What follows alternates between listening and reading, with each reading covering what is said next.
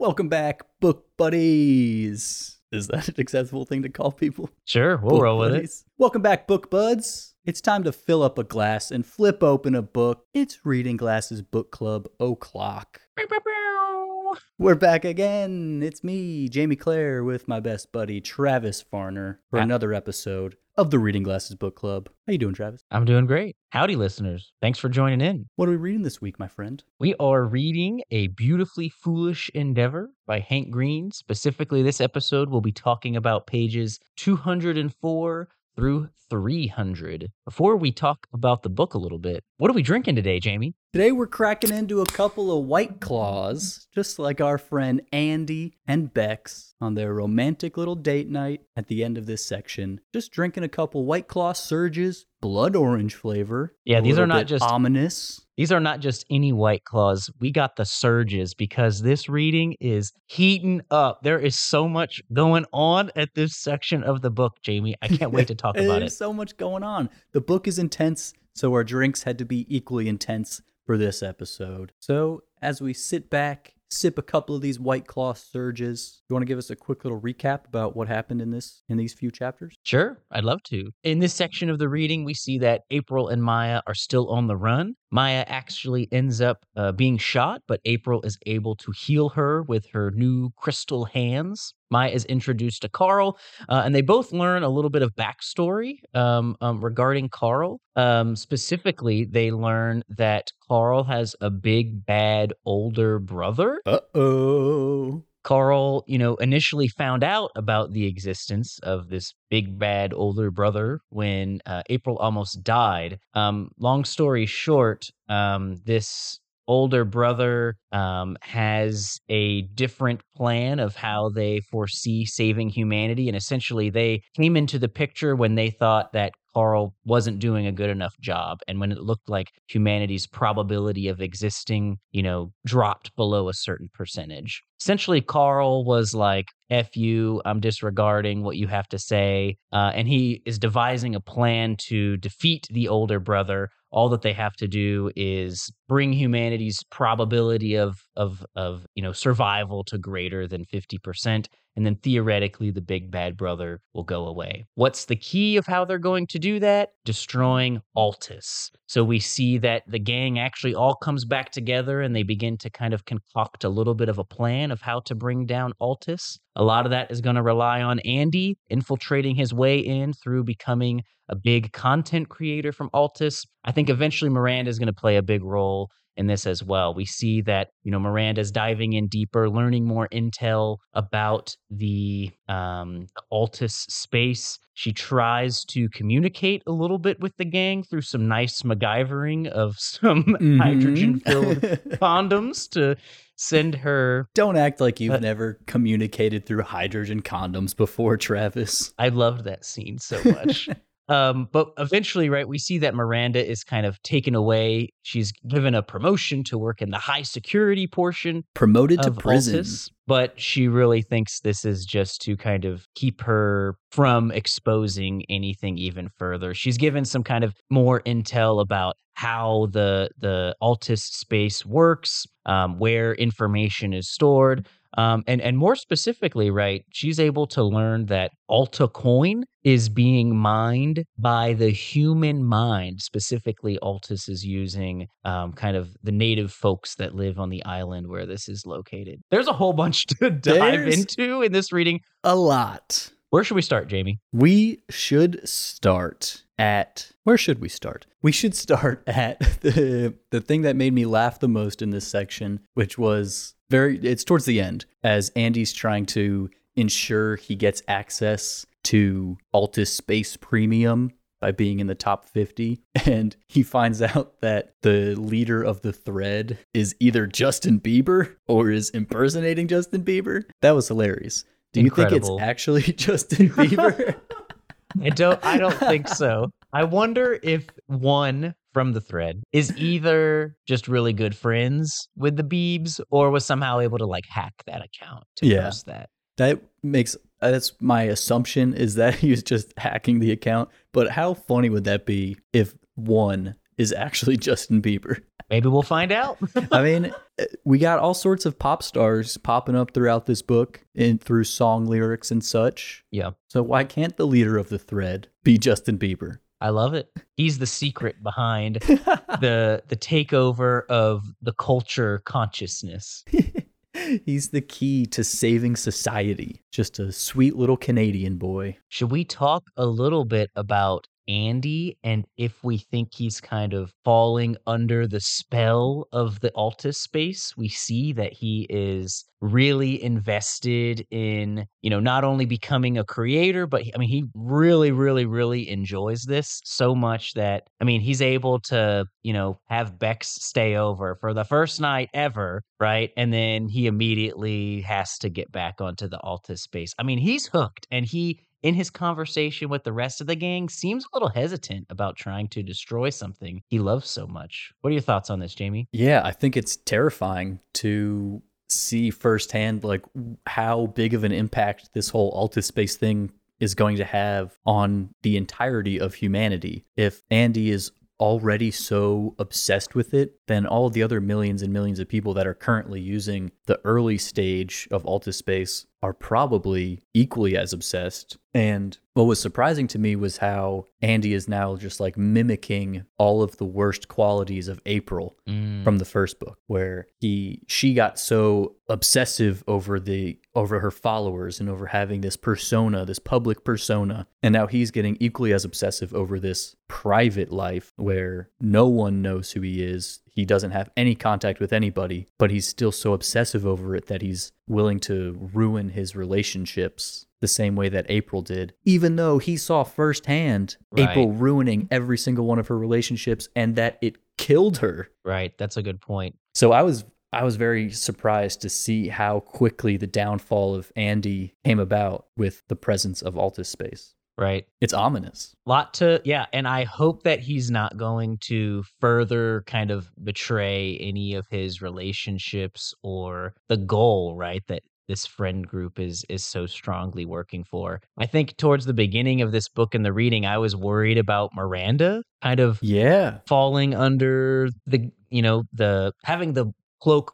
pulled over her eyes, so to speak, and being wowed. I'm not really worried about Miranda anymore at all. I am worried about Andy. Yeah, me too. And thank goodness that Miranda didn't go into Altus space. Like, she just went in the one time for her orientation, and then she has avoided it the whole time. So it's very possible that it would have drawn her in the same way that it got Andy. Well, she has gone in a second time. True. Remember when, PP brings her to the kind of top secret area? Yeah. And she's able to experience the Altus space premium, which I've got to admit absolutely blew my mind. Like, I could never think to come up with this particular concept. There's kind of two premises of what the Altus space premium is. One option is that you can kind of like not embody someone else's body, but you can kind of mind, so to speak, their mind.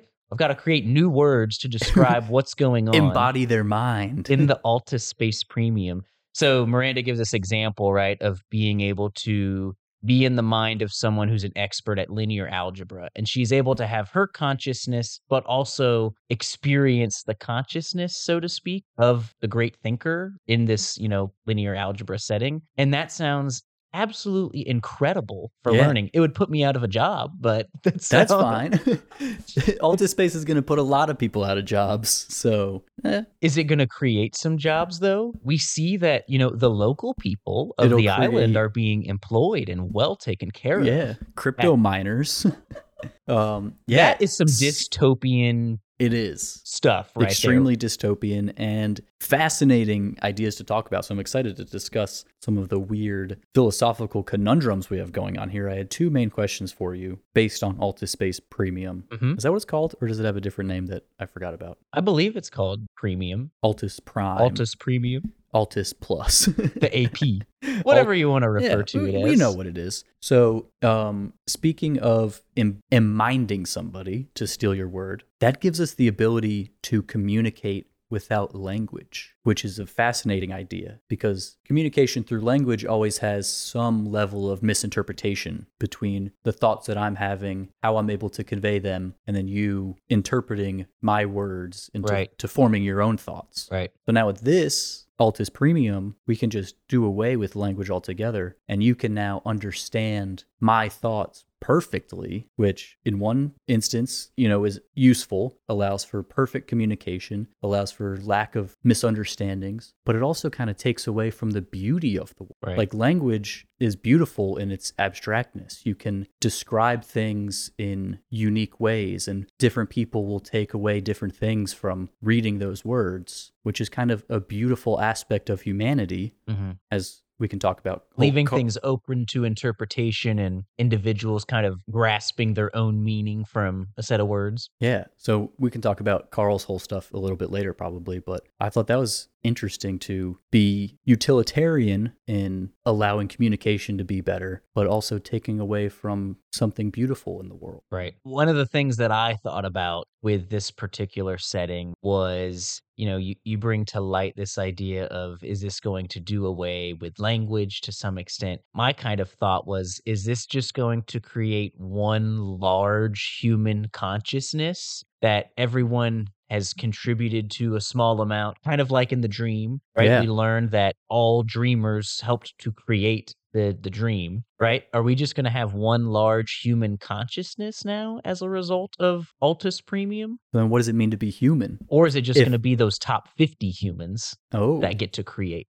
The richest humans get to be the ones who describe the world. That's right. Yeah. I don't know. That's an interesting thought. Like, is that what humanity is going to become? Is just a single mind that everybody kind of taps into? Right. That's a scary world to live in. I think there's a lot of ways that this can obviously be foreshadowing some doom and gloom in how inequitable and how, what's the right word? Just disastrous in general, I think this could potentially become. Yeah, it doesn't seem good. And I think, so my second question for you. Oh. Based on I don't even know if I answered your first question. Yeah, I guess I didn't really ask a question.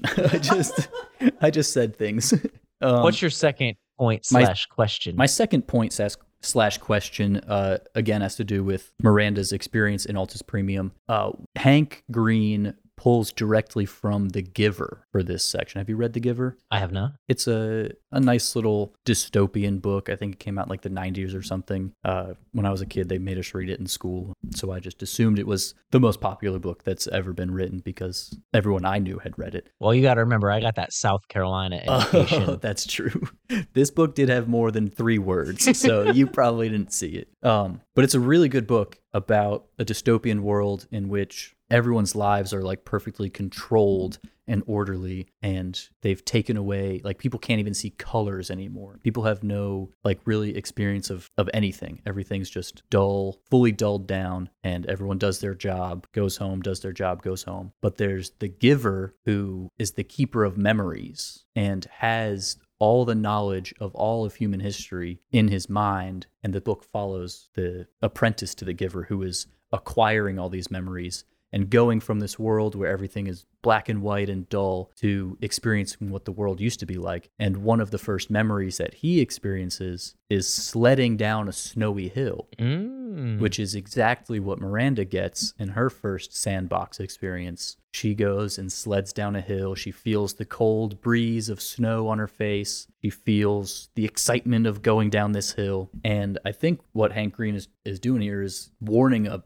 us, like, hey, this whole Altus space thing is leading us down a path where humanity kind of stops being humans experiencing things for themselves. Everyone will forget what it was ever like to live their own life. They will just trap themselves within these virtual reality lives, and humanity will kind of fade away as the only thing people will ever experience from now on is Altus Premium. Wow. So you think that this scene, kind of paralleling what's present in The Giver, is a little bit of just foreshadowing this doom and gloom of what to kind of look out for along the way. Yeah, I think he's emphasizing a dystopian future. Gotcha. Of people ignoring real life. Yeah, essentially. Great analysis. I wish I would have read that book now. You still can. I still It can. still exists. And now when I read The Giver, I'm going to say, oh, this author looks like they're paralleling what Hank Green did.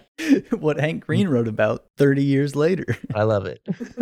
Yeah, so I thought that was a very interesting little section of the book that Miranda was going through. What else was happening with Miranda in this section? Should we talk a little bit about... So she does the whole thing with the hydrogen condoms. Incredible. So crafty. I loved the sneakiness, the ingenuity, the MacGyver-ness to go through this entire process, to think through all of this. She's Incredible a genius. scene. Yes, I was really loving every moment of that. Also, I think this just really shows how dumb I am, because my thought initially when she was describing this process is I thought she was going to let go of the balloons and the phone So and did just I. going to get like one text sent out and that was it. That's what I thought too. But obviously Miranda's infinitely smarter than me and connected it right with the string to fish it back in. Here I am being so dumb. I was like, that one text, she didn't want to say anything All right. else. But This is it. The one text. Yeah, I thought the same thing. I thought she was just going to like send the phone off and it was going to land back on the island, like a different part of town or something. right. But now that I'm thinking back, did the text really help with anything? So I guess she got the information across that they're in Valverde as opposed to Puerto Rico, but it seems like most of the other information that she was trying to get out had already been Right. public knowledge. Miranda just didn't know it was public knowledge. So did all of her efforts help very much? At that moment in that text or two texts or whatever she sent out, I don't think it really gave the rest of the gang any insightful info. Miranda herself gained some info from those texts. We see that she's kind of given a cryptic message, so to speak, from Maya about her dress. But really, April's the only one who would have known that information. So Miranda interprets that text as April is alive. And Yeah. it gives her, an absolute range of emotions in trying to think through that. Yeah. A clever way for April to let Miranda know that she's alive in secret code, but also another situation of April just being the worst. Why would you have your ex-girlfriend write a secret code about the time that you boned this other chick? Hey, drastic times call for drastic measures, I suppose. I guess so. Classic April. Even when half her brain doesn't work correctly, she's still just a bad person. But I've really enjoyed getting back to the April and Maya relationship here. I knew you wanted to talk about this. I mentioned this last week, how excited I was, and it's living up to it. It's very interesting going through this whole thing. At the very end, we get the apology from April. Right. But even leading up to it, we get some really interesting parts, especially the scene in which April calls her parents to let them know that she's alive. And we get Maya again, who is constantly just like this beautiful shining light in everybody's lives, telling them exactly what they need to hear, advising people on the best course of action. She's like, hey, you fucked up. You caused a lot of pain to your parents, but hey, you got to suck it up and call them right now. It's going to be terrible. You're going to feel sad about it, but you need to do it. What did you think of April's apology? At the very end? Yeah. I thought it was pretty good. I think she, I think she has learned a little bit. She has learned a little bit. Unfortunately, I'm trying to find the apology right now in my book. Unfortunately, right before the apology, she pulled another classic April and ignored Maya when they were discussing, like they were planning everything out. They were like, all right, we have $150 million. We have somebody on the inside at Altus. We have somebody on the inside at Threads. And I have superpowers, and just ignores the fact that Maya's there holding the whole team together. Right. Which, another brutal. So rough, man. Right. Why can't someone just be nice to Maya? Right. It's lame. But the apology was nice. What did you think about the apology? I thought it was pretty sincere. I thought it showed that April has learned a little bit. I think one of the things that I was wondering a little bit about is, do you think whenever Carl kind of suppressed April's emotions, do you think that was helpful for April to like bring her to this position where she's able to live with a feeling and not act on impulse, but maybe just have some better decision making skills when feeling certain emotions? That's one thing that I was pondering a little bit. I wonder if that limitation on her emotions for a small amount of time was helpful for her growth as a character. Yeah, it's really interesting. Yeah, I had kind of been thinking about it the opposite way of like this dampening of her emotions was just feeding into how she was already behaving because she had been actively suppressing her own emotions and acting the opposite way that she should act in most situations. Okay. So, but I think you make a very good point that her negative emotions are also getting dampened now. Right. So yeah, maybe I hadn't thought about it from that perspective. I hadn't thought about it from your perspective. See how we got different We meaning need out to of some mind our language? melds together. Let's do it, baby. You want to mind my mind?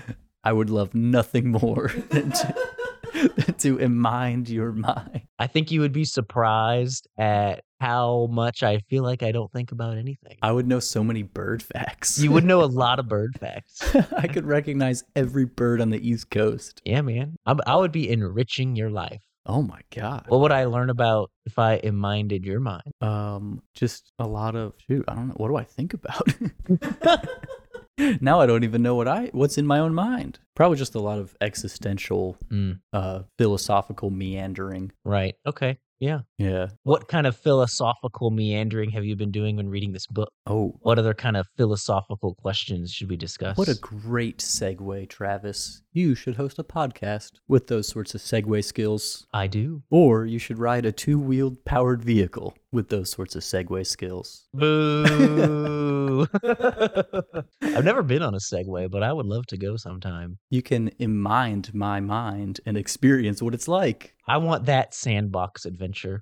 I want to go on a Segway tour of like, I don't know, Madrid. BC.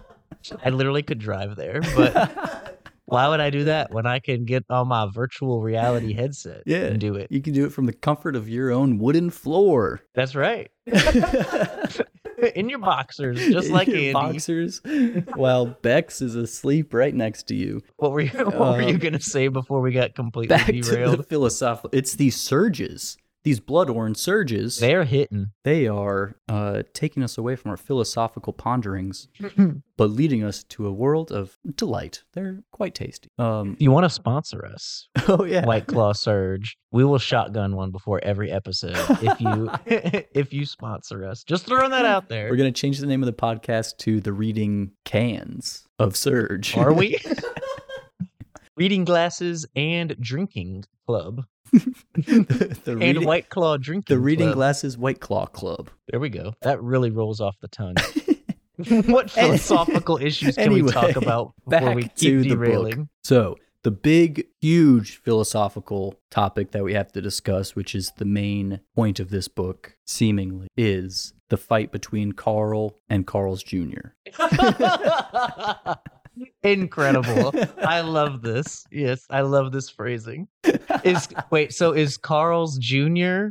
the brother? The evil brother? Well, we don't know. We shouldn't even use that phrasing. We'll call him Hardee's. Okay. Yeah. Carl and Hardee's. All right.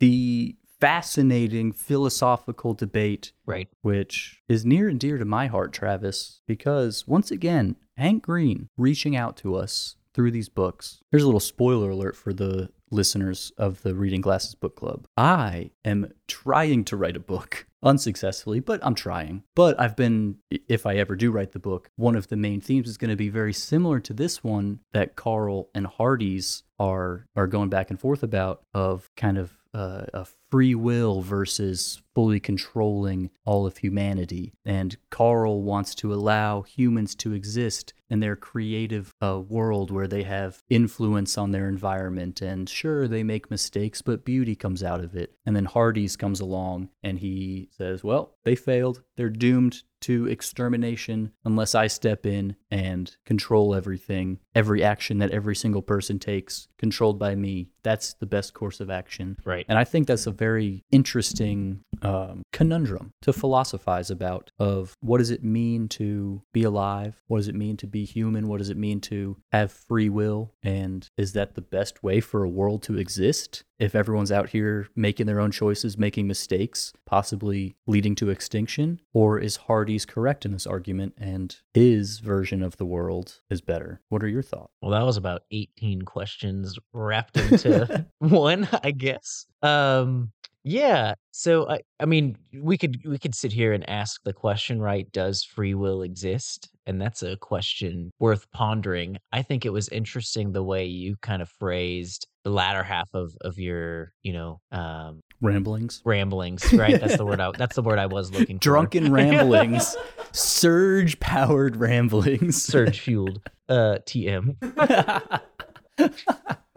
Where you said, is it a better, I forget your exact phrasing, but you kind of said like, is it a better world, right? Where Yeah. we have free will to quote unquote screw up, or is it a better world where our actions are determined or controlled for some goal of not destroying ourselves? And that is a question I do not have the answer to. Of course, I think every human, if they don't believe in free will, they at least kind of accept the fact that we feel as if we were free, right? You Yeah. know? And that's at least something to all comment, I think, and agree upon to some extent. I think many people would be inclined to say they would want to live in a world where they're free to choose their choices and actions to make. I think the reality is that even if we don't have free will, we all acknowledge that some, if not most of our choices are heavily influenced. Even if they're not completely controlled or determined, they're very strongly influenced.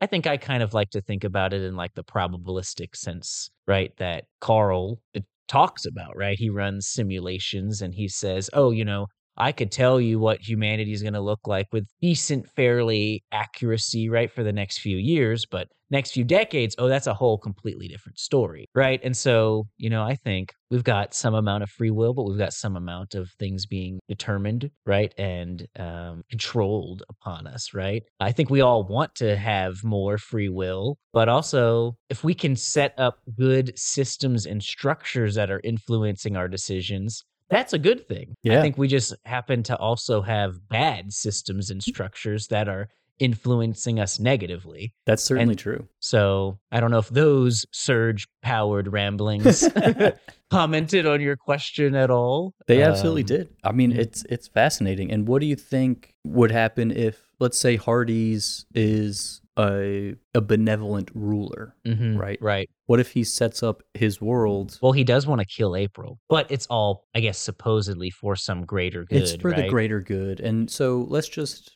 say that Hardy's plan is to set up a world where everyone does enjoy their lives. Like, Right. what if he's able to eliminate suffering? But if you're not choosing it, are you still enjoying it? I don't know. That's the question. I think that's What's the question. point of going through a life where you just got to go through the motions, but you're not actually or I guess you could be participating, but you're not actually willing anything and you're not causing anything, right? What's the point? Yeah. That basically is being in the Altus premium space. You're just going to mind someone else's consciousness, right? I mean, that if you had no free will, that's kind of what you're doing. You're just a passenger in some body and mind through your deterministic future. That's not, I guess that could be fun. Maybe that's what I'm doing right now. I don't know, but that doesn't seem as fun or enjoyable as being in control and being able to make decisions. But what if you don't know that you're not in control? What if, for the vast population of Earth right now, in fantasy Earth, in this book, they don't know anything about Carl. They have no idea Hardy's. how much they're being controlled. So if we're again going down the path that Hardy's wins, he gets what he wants. The rest of the population of Earth, they have no idea about this whole situation. They never knew it came. All of a sudden, their lives are just more enjoyable. Yeah. suffering is down, enjoyment is up. Is that a worse world to live in? What do you think? I don't know. I think it's just a very interesting thing that I've spent way too much time over the past few months thinking about this exact question of what is the point of living in that world? Right. As like objectively, it is a better experience objectively where people live happy lives with no suffering, but subjectively, is it worse because you don't have that agency? You can't input. Is there your own even mark a on the world? subjective experience, though? That's a good question too. And then how does your knowledge of this external control affect your opinion of the world? These are some great surge-fueled questions. Thanks for turning into the surge-fueled Tune in ramblings. next week for more surge-fueled questions. But don't go away yet because we got a lot more to talk about. No, these are some great questions, and I'm excited to see, maybe we get a little bit more kind of tug of war at these ideas and these conflicting kind of philosophical notions. And, maybe Hank Green kind of has a stance, right, as the book progresses, and maybe let's keep those questions rolling along in the back of our head. I mean, obviously, to some extent, there's no definitive clear-cut answer in any of these philosophical questions, but maybe some other aspects come to light that kind of change how we're thinking about it initially. Yeah, I think Hank Green's really good at introducing a lot of different perspectives into some of these questions. Right. And if we go away from this philosophical stuff a little bit and just towards Altus as a whole, like he's really good at introducing so many different aspects of the world and people's lives into something like Altus, where he brings up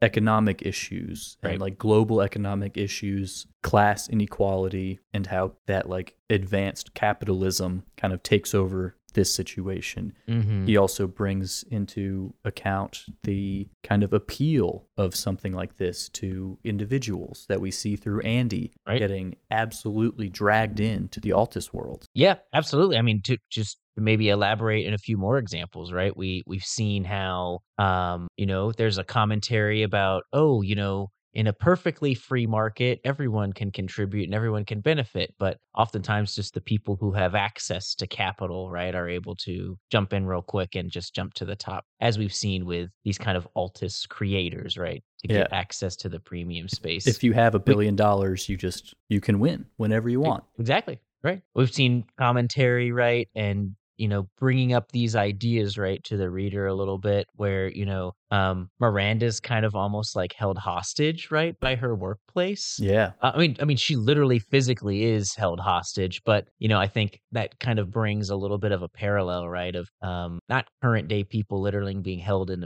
a prison at a work, although I guess that is happening to some extent. But I was thinking a little bit about, like, not being able to share your personal life with your employer, right? For, fear of something bad happening, right? Like that's something that a lot of people experience. Yeah. There's so many different things that Hank Green is bringing up that introduce question and a new way of thinking about that. That's been really enjoyable. Yeah, I agree. And another aspect of that is kind of on like the social issues things that the whole first book was a lot about social issues and social media and fame, popularity, money, and the divide that exists in this world and like politics especially and social issues. People are extremely divided. And there's an interesting quote that I have here from page 225. When Maya and April are hanging out in the boiler room of the high school, they're talking about how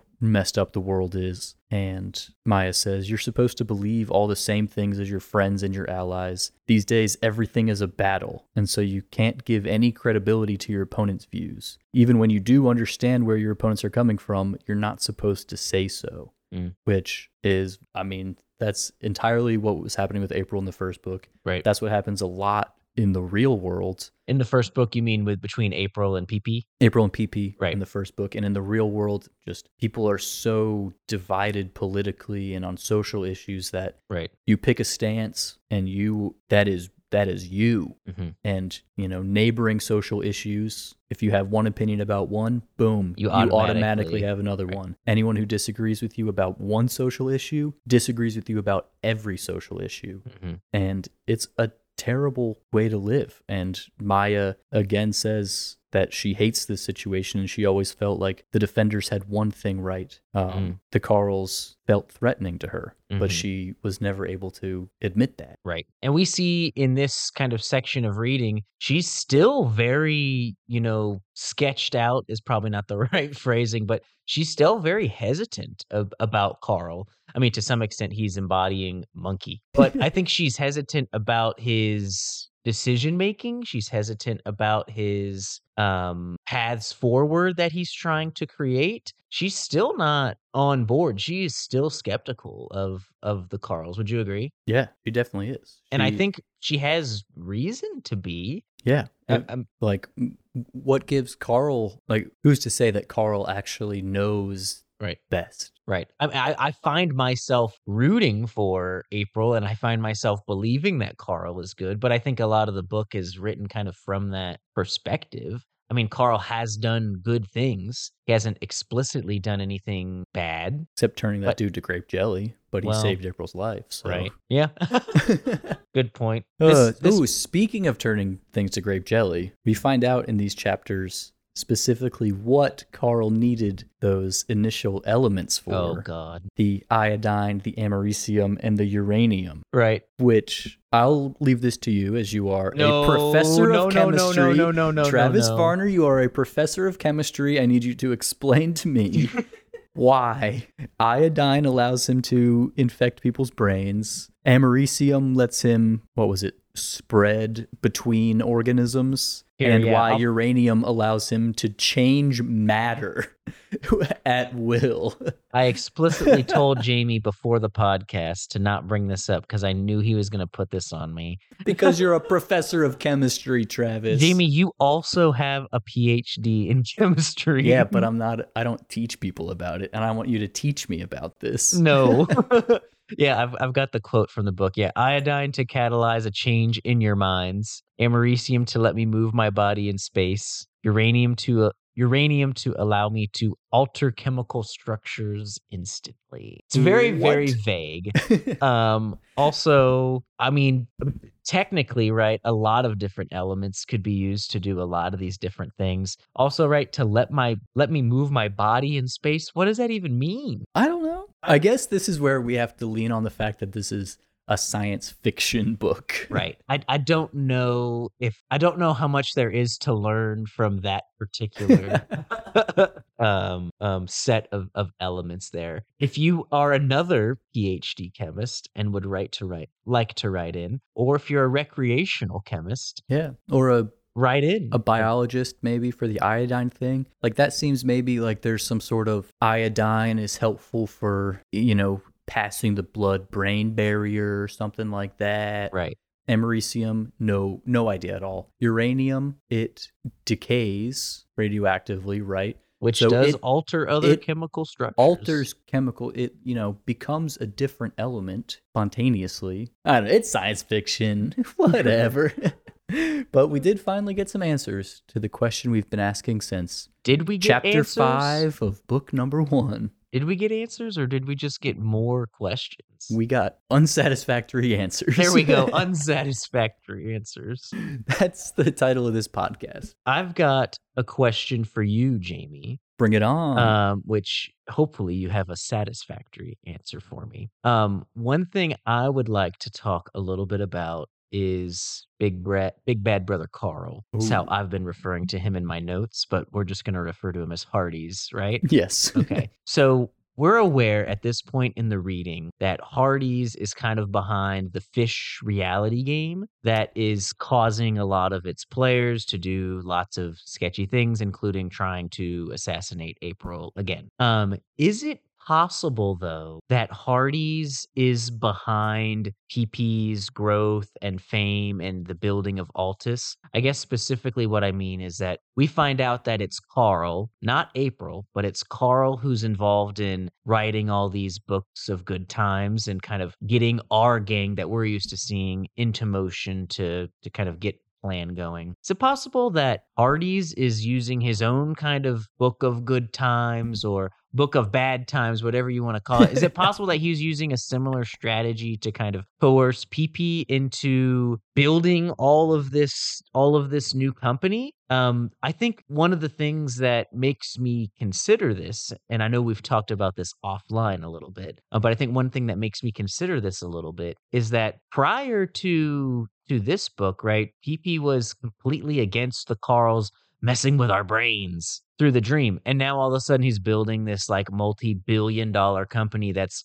just using that infrastructure that the Carls had to mess with our brains. So is he kind of just purely motivated from the capitalistic sense? And is there some help from Hardys that is enabling this to take place? I think That's kind of my big question. What do you think, Jamie? I think that's very likely that Hardys is influencing PP the same way that Carl has been influencing all the good guys, especially because PP was just like a low-level reporter, right? When he before the Carl showed up, I think that was his job. He was just like a reporter kind of journalist, or a journalist or something, and then he wrote a book, and then he just started going anti-Carl and grew fame that way. And now he's the CEO of the biggest company in the entire world doing advanced technological research, which of course he's not the one doing the research, but to have set up this whole thing over the course of 6 months, it seems like he's going to need a little bit of help. And our friend PP can't do that by himself. I agree with you. So I think you're absolutely onto something there, that Hardys has been giving him some little hints, giving him some helpers along the way. I think that's our leading hypothesis here at the RGBC Reading Glasses Book Club podcast. Feel free to start throwing that around with your friends. Yeah, feel free to get it tattooed on your chest if you want to show that you're a real fan. That's right. If you get it tattooed, we will personally autograph a Surge for you and send it to you. Damn right. Send us a picture of your Reading Glasses Book Club tattoos, and we'll send you White Claws. That's a great trade. I think so too. I have a second question for you, Jamie. Bring it on. And it's revolving around this idea of trying to take down Altus. One thing that we learn in this section of the reading is that all of the dreamers contributed to the making of the actual kind of dream space, right? The Carls had created this link or kind of the infrastructure, but the dreamers are the ones who put it into place, right? We saw in book 1 that April is the only person who saw the moving plane or any kind of moving object in the dream. Do you think that ability of April having something unique in the dream is going to become important with April having some unique ability to do something specific in the Altus space that is necessary to take it down? I think you are onto something there, buddy. That's a great question. I have no idea what that is, but that's something that I've been thinking about a little bit. I hadn't thought about that at all. That's fascinating. Yeah. April's got a little bit of something extra, and now especially she has something extra because she's a cyborg. Got all this new knowledge. So what happens when, like, April's mind is essentially part Carl. Right. Right? Right. So what happens when Carl goes into the Altus space? Can he unwrite the code from within? Something like that? Or do we have to destroy Carl to destroy the Altus space? Oh, and because we can't live with this technology. Yeah, and so since Carl has already infected every living cell on Earth, to get rid of it, we got to get rid of Carl. Do we need to cut the cord from every single cell, sever the ties from both Carl and Hardys? No idea. Travis, you're onto some stuff. This is over all here. You got some good little theories coming out of your Surge fueled mind over there. Surge powered theories. That's right. Well, I think I thought that because I was so hung up on our previous reading. I really thought there was something to the few individuals who could not access the Altus space. Yeah. And we see that discussed slightly a little bit more in this reading. Yeah, Peanut tries to do it again and he fails. And he can't get in. Maybe that still becomes important, but I began to think a little bit more, right, about once we learned that the Altus space is based off the same infrastructure as the Dream, I was like, oh, well, what was unique back to the Dream? And April was the only person, right, that saw that moving object, the plane. So it's just been rolling around. I have no idea how that's going to come together, but I like the additional commentary that you've provided. It just really brings up more questions. Yeah, but lots of questions. This is good. I think we're onto something. If we we were in figured the this shit gang, out. I think we'd be helpful. Yeah. Hire us, Andy. You've got $150 million. That's right. Give me one of them. Give Travis, how many you want? 5 million? Sure. All right. Yeah. We'll come work for you. Yeah, I think you're definitely onto something. That's also a good point, which I think we talked about last week about Peanut, or whichever one of It's Peanut. Peanut can't get into the Altus space. So then what happens as the world moves more towards Right. everyone being in the Altus space all the time? What happens They're just left out. to the people? And the fact that we were reminded of this again, Right. that Hank Green put Peanut into this situation for a second time and showed us he's still not able. I think you're definitely onto something, that something of importance is going to happen based on the fact that some people are unable to get into the Altus space. Yeah. They're going to become Somehow the relevant. lowest class of citizens. Okay. Sure. Right. And if Hardee's gets his way, these people automatically become the lowest class. If not, I don't know. It's fascinating. What do you think what's going on? What do you think is the importance of Peanut right now? Why does Hank keep showing us how Peanut can't get into the Altus space? Yeah, I really don't know. I keep coming back to somehow maybe that'll be important with bringing it down, with tearing down the Altus space, another they good can't idea. be I don't want to say infected, but they don't interface with the hold that the Altus space could hold on everyone. And maybe there's something unique there that will help with bringing it down. That's what I keep thinking about. And I like the different angle that you keep thinking about, right? It projects how certain pieces of technology, right, being not accessible to all of society, can have lots of downstream effects. I don't think about that aspect very much. I think I'm really grappled in by the storyline sometimes to see too much of the commentary. I think you're on to something with this storyline, because now I think I really like the story, or I really liked the new idea I have with, is April going to be critical towards bringing it down as opposed to just the people who can't access the Altus space. I like that idea, and I'm excited to see if that comes to fruition. I didn't mean to cut you off. What were you saying? I was just going to commend you on your great ideas, because I think they're both fantastic ideas. Well, those are my only ideas, so thank you. Well, crack open another surge and give me some more ideas. Either April has some sort of impact in the Altus space because half of her mind is Carl, or Peanut holds the key and will be able to decipher whatever is preventing Peanut from getting into the Altus space, and then they can replicate that across everybody and everyone else, and cut off everybody's access to the, because if no one can access the Altus space, problem solved. Humanity wins. That is a very good idea. Very good conjecture. I think we figured it out. We're doing so good on this pod. We need more surges every week. Hank Green, you wrote us a bunch of puzzles that we could not solve. You gave us a bunch of chemistry word problems that we could not solve, but we got this one. We solved the finale of the book. It's going to be completely different. I just know it. Probably. You know what I would consider our attempts at predicting the future of this book? If it's as good as our ability to predict and understand chemistry, we're off to a great start. Well, I would just say that attempting to predict the ending of this book is a beautifully foolish endeavor. Oh! That's right. Damn. When you drop the name of the book in the podcast. That's so good. That's right. This book is crazy. My mind has been blown so many times. Every time I read a new part, there's so many parts at this section of reading that I was just, wow, I didn't even think about this idea at all. You know, when we're introduced to Hardee's, when they are describing what's going on in Altus Space Premium, when Miranda learns that they are mining their cryptocurrency with the human mind, and they're extracting out the labor from these natives, right? There's so many points in this reading where my mind has been blown because of the different commentaries and the creativity that's being shown in here. Yeah. It's really enjoyable, and I hope we have a few more of those moments as we're kind of a little over halfway through. Yeah. We've got maybe 200 pages left, 150 something, about 150 pages left. I can't wait. This book is crazy just compared to the first book, which was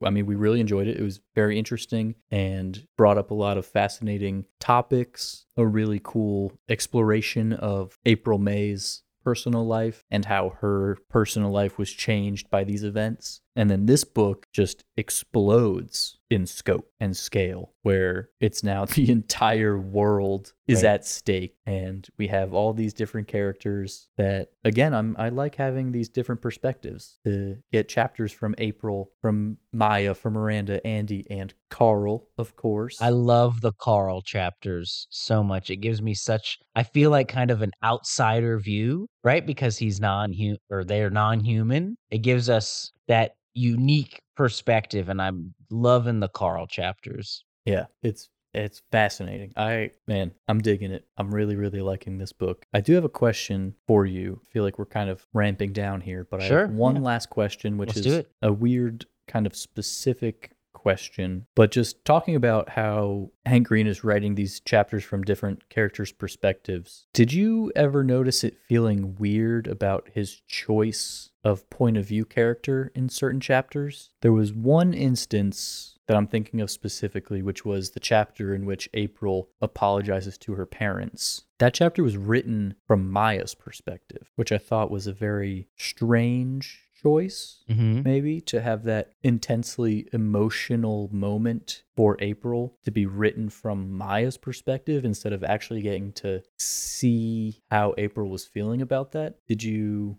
pick up on the fact that Maya was the point of view for that moment? No, I really didn't. Do you think what do you think Hank Green was trying to do with that choice? I don't know. I don't know if there was anything.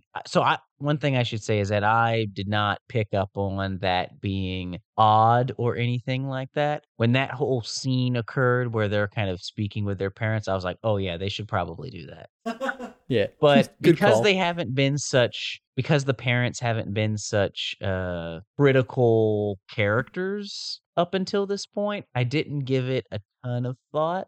Like you, I am enjoying the different perspectives, but I hadn't thought about that instance as being odd or standing out or having some underlying meaning. Do you have any propositions? I mean, it sounds like I don't know if rubbed you the wrong way is the right word, but it sounded like it threw you off a little bit. It stood out to me for sure. And I don't know if I have any hard guesses as to why he did that. Yeah. We could maybe use the abstraction of language to guess his intention of maybe he's trying to further emphasize April's kind of dulled down emotional state. Right. To not show her. Although I think it would have been more impactful to hear from her perspective what it was like emotionally to call her parents. So maybe that's not right, but maybe he's trying to emphasize how empathetic Maya is and to see from Maya's perspective her ability to know the right course of action for April to take. And I think Maya encouraged her, right, to call her parents as well. So maybe that's why it was more fitting for it to be in the Maya chapter. Yeah. I don't know. Sure. I just thought it was interesting. We'll see how things progress over the next section. Is there anything else you want to talk about in this section? We've been surging it up for about an hour now, so it might be time to call it, unless you've got some more stuff to surge about. I have no other comments. This was a great conversation, Trav. This was so much fun. Excited to see where the book goes. Should we fill in our readers on the next little bit of reading? I think we'll be reading from pages 301 to page 400. 399. Yeah, through 399. Yep. Through 399. So if you would like to follow along, that is your homework for next week. We look forward for you tuning back in. As always, write to us, find us on the socials. text us, because I know most of the listeners know who we are. Not for long though. And we're gonna be on Threads soon. That's right. We're gonna be or on the thread, I mean, right, with Andy. You can call me number 28 and Travis number 27. And you can also find us at all times in the dream space. Always. At the Arby's. Always. And yeah, connect with us. We have heard some wonderful people have reached out to us. They've been reading the first book, an absolutely remarkable thing, catching up with the podcast, reading that book. And it's been so great to hear everybody's reading this book that they had never heard of before, which is very fun. Give us a review. So give us a review. Let us know if you're reading these books and how you're liking them. And tune in next week for pages 302-ish to page 399. I can't wait. Also, let us know what you're drinking while you're reading. True. We haven't talked about that at all, but let us know if you've got a preferred beverage while you read, or if you've got your own ideas for what you would have liked us to drink, while we were doing a certain section. True. We would love to hear about that. Yeah. Or if you have a book suggestion, tell us anything. Also, if you my mom listened to the first episode and she said that our outro went on way too long, which is what we're currently doing. I think that is a common theme with wrapping up the podcast is we go way too long. So let's just speed run. We got 10 seconds to say everything you need. Sorry, Mom, I love you. Support your local library. Go read a book. And please read responsibly. Bye.